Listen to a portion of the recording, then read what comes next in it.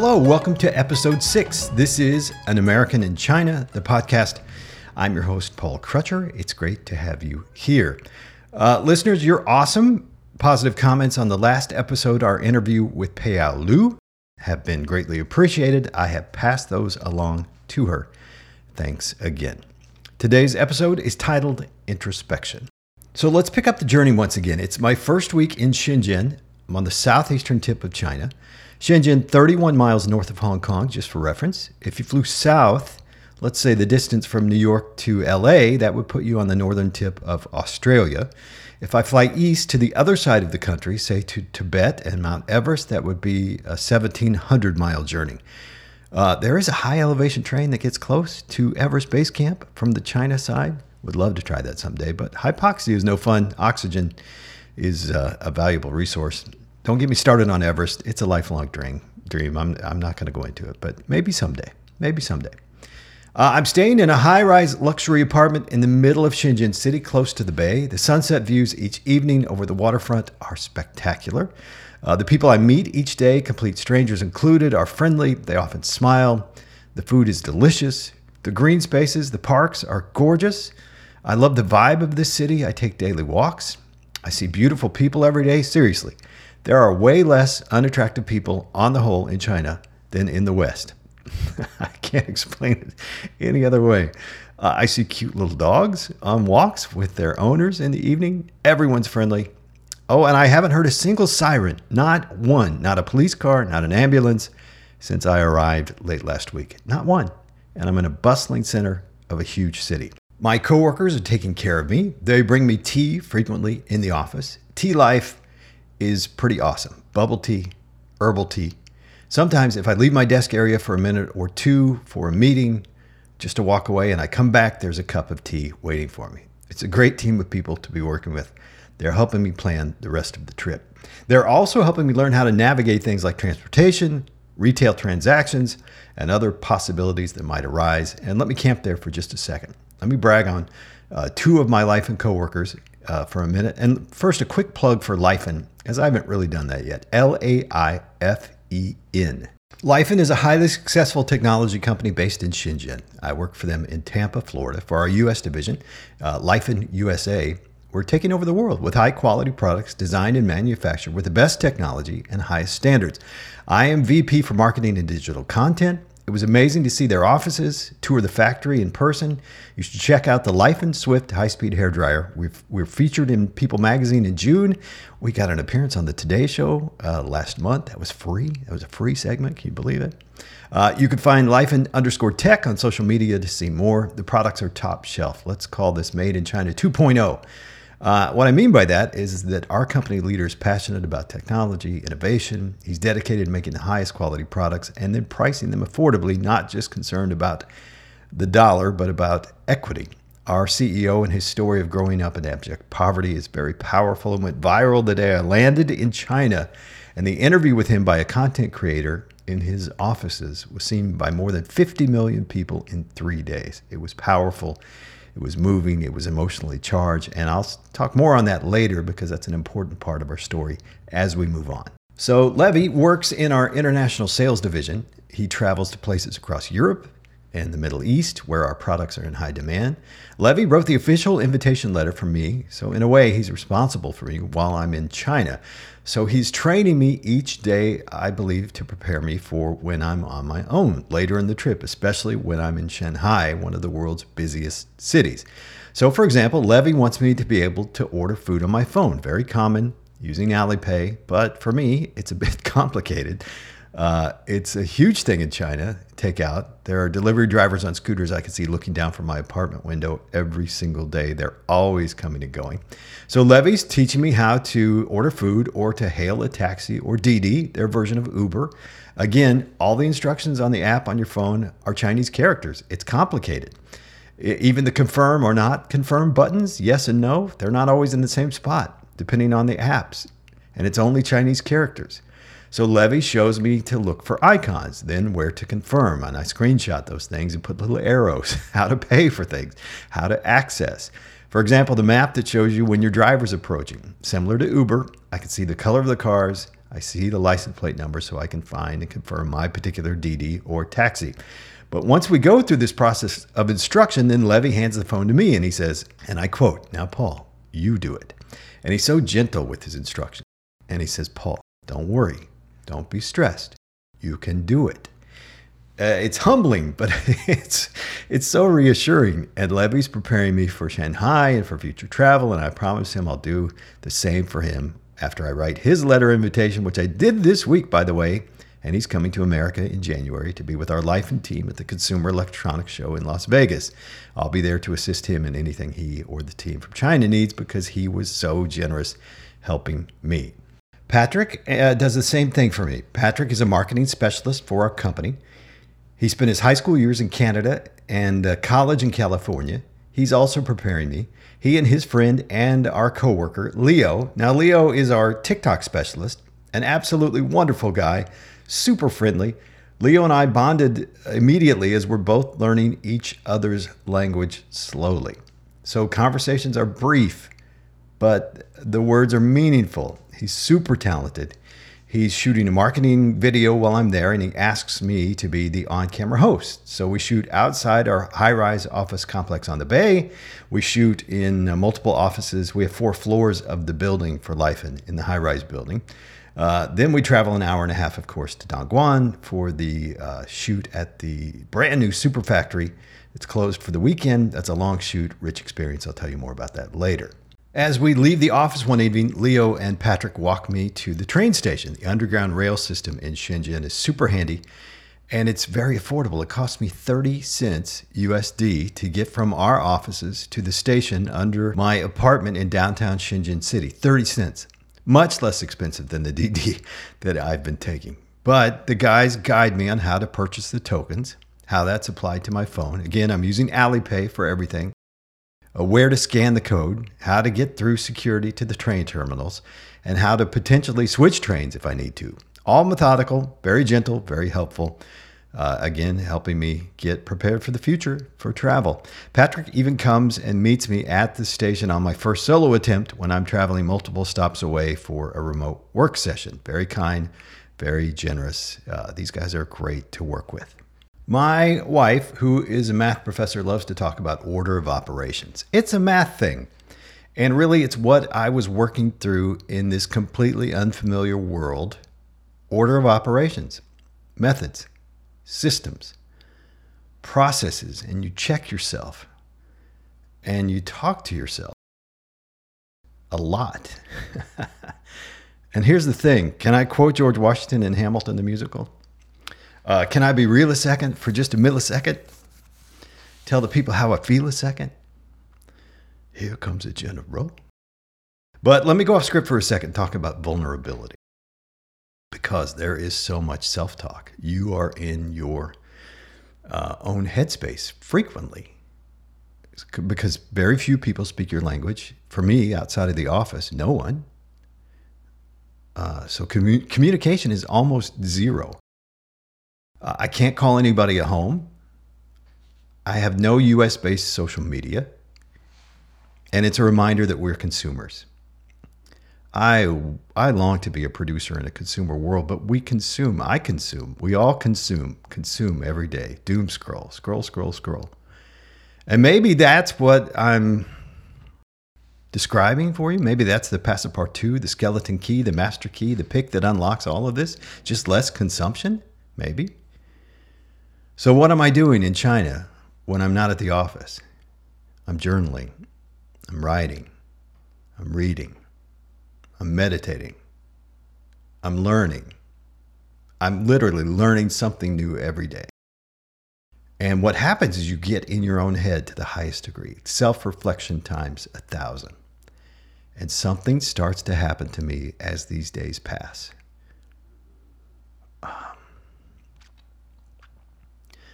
Call it deep introspection.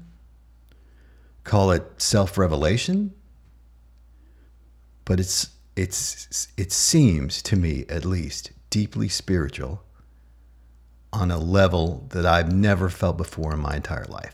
And this is where it becomes more than a podcast to me. Thanks for letting me go deep with this. Maybe this is something I need to do. But just a quick background for me for religion. My father was a pastor for 50 years, Baptist minister, church in a building with a steeple and pews and a choir loft and little rubber gaskets where you put your communion cup. Most of my young life, I was always in church. Sunday morning, Sunday night, Wednesday night. I once dropped a box of lemon heads and little hard candies rolled down the wooden floor like marbles to where my pastor dad was standing giving his sermon. It was not a great day. Oh, don't fight in church. That was the worst. That was bad. That was a belt or paddle. I sang in the choirs. I was on the youth drama teams. I went to church camp every summer. That's where I saw my first half-naked girl. You never forget that. I also felt the presence of a higher power when I sat around a campfire singing songs with the other kids as a hippie played guitar. It was magical. Seriously, that was like origins of faith and a half-naked girl. Sorry. You don't forget those things. My siblings, all Christ followers. I know my two sisters were interceding for me as I was traveling. They were praying. I take comfort in that. I went away from that as a young man, but came back as a youth minister. As an adult, I was in music ministry. I played piano. I played guitar and bass, and then did homeless ministry as an adult. I wrote a book in the 90s called Someone Somewhere Needs You, and They're Closer Than They Appear, where I talk about some of the experiences that my family was involved in. I don't know if one copy still exists. I hope it does. Then religion and arrogance and cancer and life, possibly Reddit, killed any desire for me to be in a church with walls, a building church. I just couldn't do it anymore. It all felt pretend, structured, packaged, clean, pretty, programmed and controlled. So, for example, homeless ministry is messy. You come home from a trip, you smell like BO and cigarettes and alcohol. But you've tried to give some people back their dignity for a few days. You've seen a man under a bridge laying on a piece of cardboard with no worth, in his words. And he comes back to your camp, he sleeps in a bed with a pillow under a 50-man tent in safety for a night because a homeless person might get stabbed at the mission or arrested under a bridge. He gets a shower and a haircut and some new socks and a toothbrush, and he sits next to you for a day or two. And you have these meaningful conversations with him day and night. You realize he was once a well-paid executive who had an addiction, and how this could be you if you'd made a few more dumb decisions. Which reminds me, we have no right to brag about how big our salary might be, or how much the house sold for, the price of my new kicks, or the money I throw away on Starbucks twice a day. Right? So coming back to a church setting and knowing what the streets look like, that was difficult. It's hard to justify, especially when I'm on a church staff and a homeless man comes to the office door and the senior guy tells me, and I quote, "Just get rid of him. Get rid of him. I'm studying for my sermon on Sunday. Just get rid of him."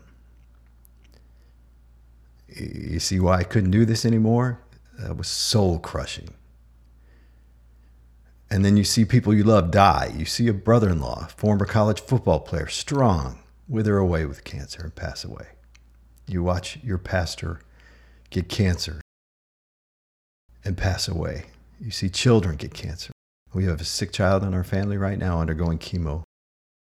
And you see people brag because God healed their kid, but the other people who lost their child, who had just as much faith, I can't do that.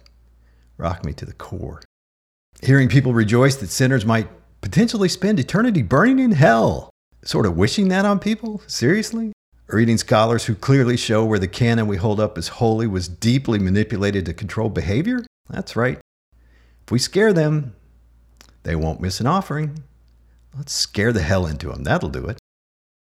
Following biblical scholars like my good buddy Tom, who knows it backwards and forwards.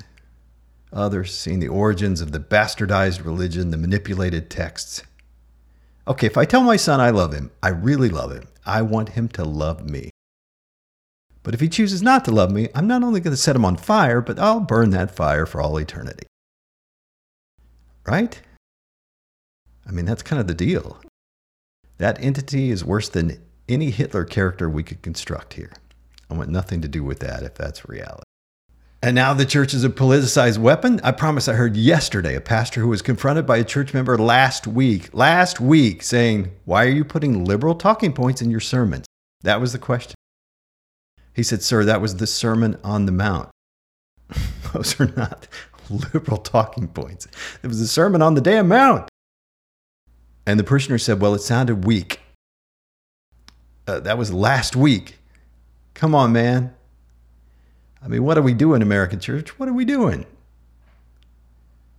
But through all of this, all the crap, all the doubt, being shunned, or labeled as a heretic, if you haven't had that opportunity to be labeled as a heretic, I have found this deep sense of spiritual wellness and realness, honesty. Let's call it transparency with my Creator. No pretense, no bull. And I think it's healthier.